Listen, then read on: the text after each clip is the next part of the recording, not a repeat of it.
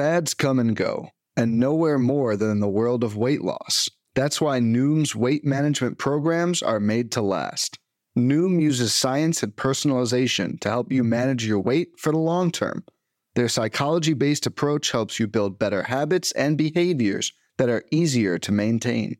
The best part? You decide how Noom fits into your life, not the other way around. Sign up for your trial today at Noom.com. That's Noom.com to sign up for your trial today. What is happening? Welcome to the Plus Pitch Podcast, your morning pitching podcast from pitchers.com. My name is Nick Pollock. Today is April 7th. Happy Friday, everybody. And yes, we are going to talk about baseball. Josiah Gray in a 1-0 game in Coors went 6 innings, 1 earned run, 8 hits, 1 walk, and 6 strikeouts across 102 pitches. He earned 19 whiffs and 30% CSW to earn himself a gallows pole.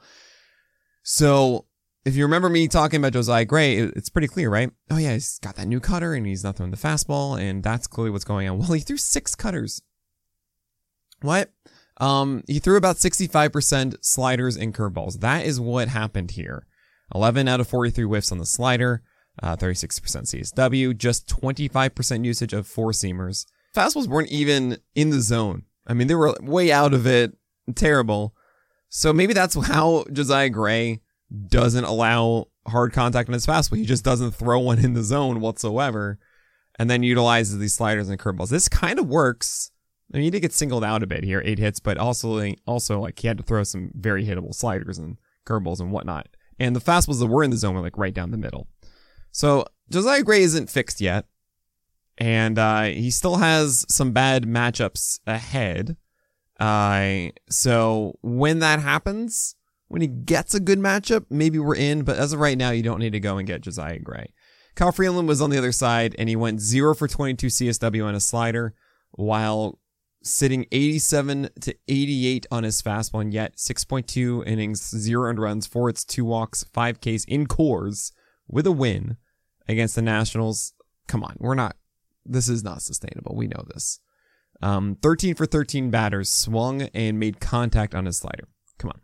Kevin Gausman went against Kansas City, did exactly what you expected against Kansas City with a win, 6 innings, 0 runs, 4 hits, 2 walks, 7 Ks. Thing is, he was down 4 ticks on his four-seamer. 4. Not like 1, not 2, 4. Kind of terrifying, but command was really good. Like, it wasn't 95, it was 91. Arm side with the four-seamer splitters went underneath, but that's why I only had 10 whiffs. I don't know what's going on. I hope he's okay. We just keep going. And cross our fingers. He gets the Tigers next. Dustin May looked really good against Arizona. 6 innings, 1 earned run, 2 hits, 2 walks, 5 Ks. He still is not getting secondary whiffs. The four-seamer's being used a little bit more upstairs, which is nice. He got 5-6 whiffs on that. That's cool, but still 9 whiffs here in 83 pitches for Dustin May. I'm waiting for that to really click in. Now, I think that Dustin May going inside to righties with sinkers is great. Four-seamers get used again and cutters against lefties. I think that's pretty much what everyone should be doing. That is the book for me, is you throw sinkers to righties, cutters to lefties inside, stay inside on both, don't go away, and you can spot it at times, do backdoor, all that kind of stuff. Sure, mix in a little bit, but really that's the game plan. And then sliders should be down and glove side, changeups should be down and arm side, and curveballs for strikes or underneath the zone. Like that's what it should be for everybody. I hope that Dustin May kind of does that. It feels like he should get there, but he might have I don't know. He might be like Miles Michaelis, right? And not to mention, this was against Merrill Kelly, and Dustin versus Kelly reminds me of Saved by the Bell in the 90s. But Merrill Kelly might have more strikeouts than Dustin May this year. And Merrill Kelly didn't do so well against the Dodgers. 5.2 innings, 4 earned runs, 6 hits, 4 walks, 4 Ks. His changeup looked nice at times, but I mean, it's the Dodgers, and you kind of don't really want to do that. And that's how it is with Merrill Kelly. Like, he's a streaming option for 6 innings against a weak team, but like against the Dodgers, you don't want to do it. He is always going to hint 100 pitches, though. And so for quality start leagues, he's a Toby again for that, but you don't start him against tough matchups. You have Alex Wood, 3 innings, 1 earned run against the White Sox, 71 pitches. A little disappointing that he only went 71. His fastball velocity was a little bit down. Didn't get as many whiffs as we normally see. 6 hits, 2 walks, 3 Ks here. I don't really think we need to hold on to him against the Dodgers, but maybe we're back in for that stream against the Tigers after. Chris Sale against the Tigers. 5 innings, 3 earned runs, 4 hits, 3 walks, 7 Ks. He did not look good early. His fastball velocity ranged from 89 to 95, sitting around 91, 92. Oh boy. Back in the day, it was like 96, and we were accepting 94, 95, and now we're accepting 91, 92. But if someone's able to do it and be successful for your teams, it's Chris Sale, I think, with a really good slider and changeup still. So you hold on to him, and he's helpful for your 12-teamers. Just don't expect him to be an ace is going to ace kind of guy, and that's fine. Spencer Strider against the Padres ace is going to ace. He had 3 walks and 4 hits, and his 4-seamer actually was more hittable than he usually is. He had 18 total whiffs, 39% CSW because the slider was just insane, 49% CSW. But the 4-seamer was a little bit worse. Spencer Strider is great. Blake Snell, everyone's so upset about Blake Snell, and he's so close again though. Like, the ceiling of Blake Snell is insanely good, and we're going to see it. 3.2 innings, 400 runs, 6 hits, 4 walks, 2 Ks yesterday against Atlanta. He just bounced so many secondaries. His slider went 8 for 24 strikes. Like, you got to fix this. His 4-seamer wasn't as good as the first one, and when Snell has his 4-seamer in the zone, it generally makes it so that guys swing more at the slider, but you can't bounce this many. Same with the curveball. You gotta do better than this. It's a tweak. It will happen. Snell will be very good. He gets the Mets and the Braves next. Oh boy. Good luck. You could still excel in both of them. But if you want to just say no for the first one, yeah, I get that. Spencer Turnbull against the Red Sox had 1 whiff in 72 pitches. 5.2 innings, 5 earned runs, 5 hits, 2 walks, 1 K. How am I going to butter my bread with this? Yeah. Leave him on the wire, and we just don't touch this. Jordan Lyles, there are kids outside my window, and it's hilarious. Welcome to New York. 5.2 innings, 5 earned runs, 8 hits, 0 walks, and 9 strikeouts against the Jays. 9 strikeouts is ridiculous, but only 10 whiffs, and only 3 on the breaking balls, which, by the way, Jordan Lyles, that's how he has success normally. It's the slider and or curveball working on a given night. Kind of didn't really. I don't know. It's weird. We don't do it.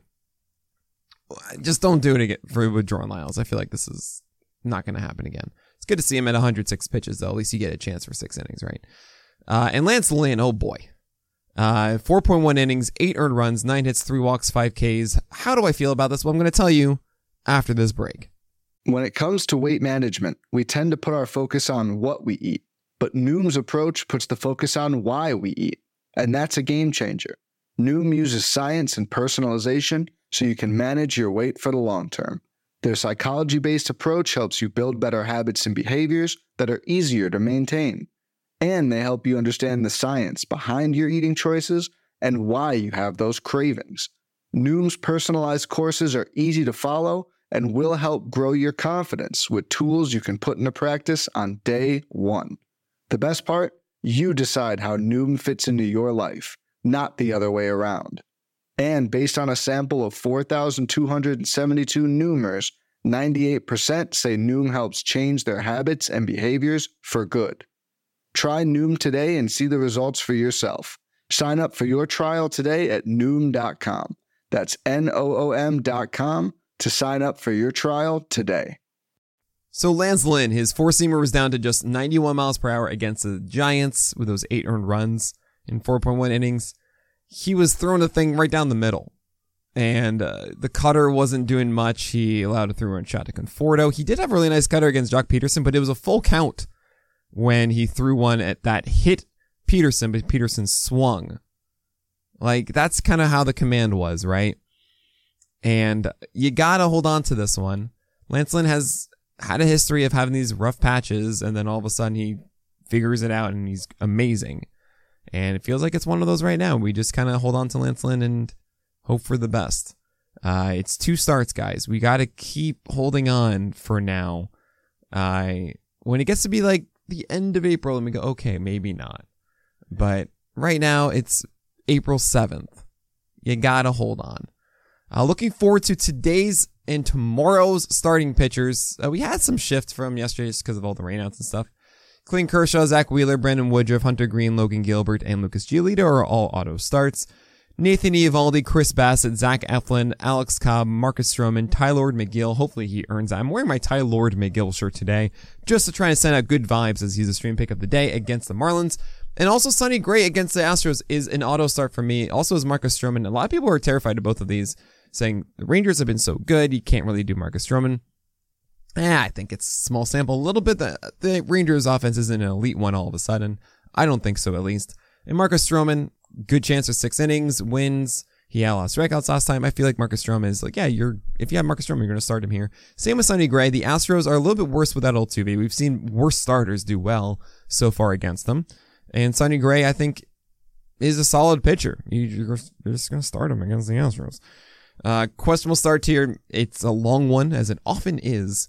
Edward Cabrera against the Mets. I don't trust the fastball enough at the moment. Patrick Sandoval against the Jays is just very risky. High whip incoming here. Clark Schmidt against the Orioles. I really hope the 35 to 40% sliders really shapes the start in the way that we want it to. Aaron Savali against the Mariners. He's a Toby. Jack Flaherty, I'm so terrified, but it's the Brewers, and it could be much better. I don't know. I think I should have had Flaherty lower. I just don't. I hate this. Nick Martinez, I really do like, but it's Atlanta, and I feel like that's just not going to help you, so you probably shouldn't be starting him. But I love Nick Martinez for the full year against teams that are not elite offenses.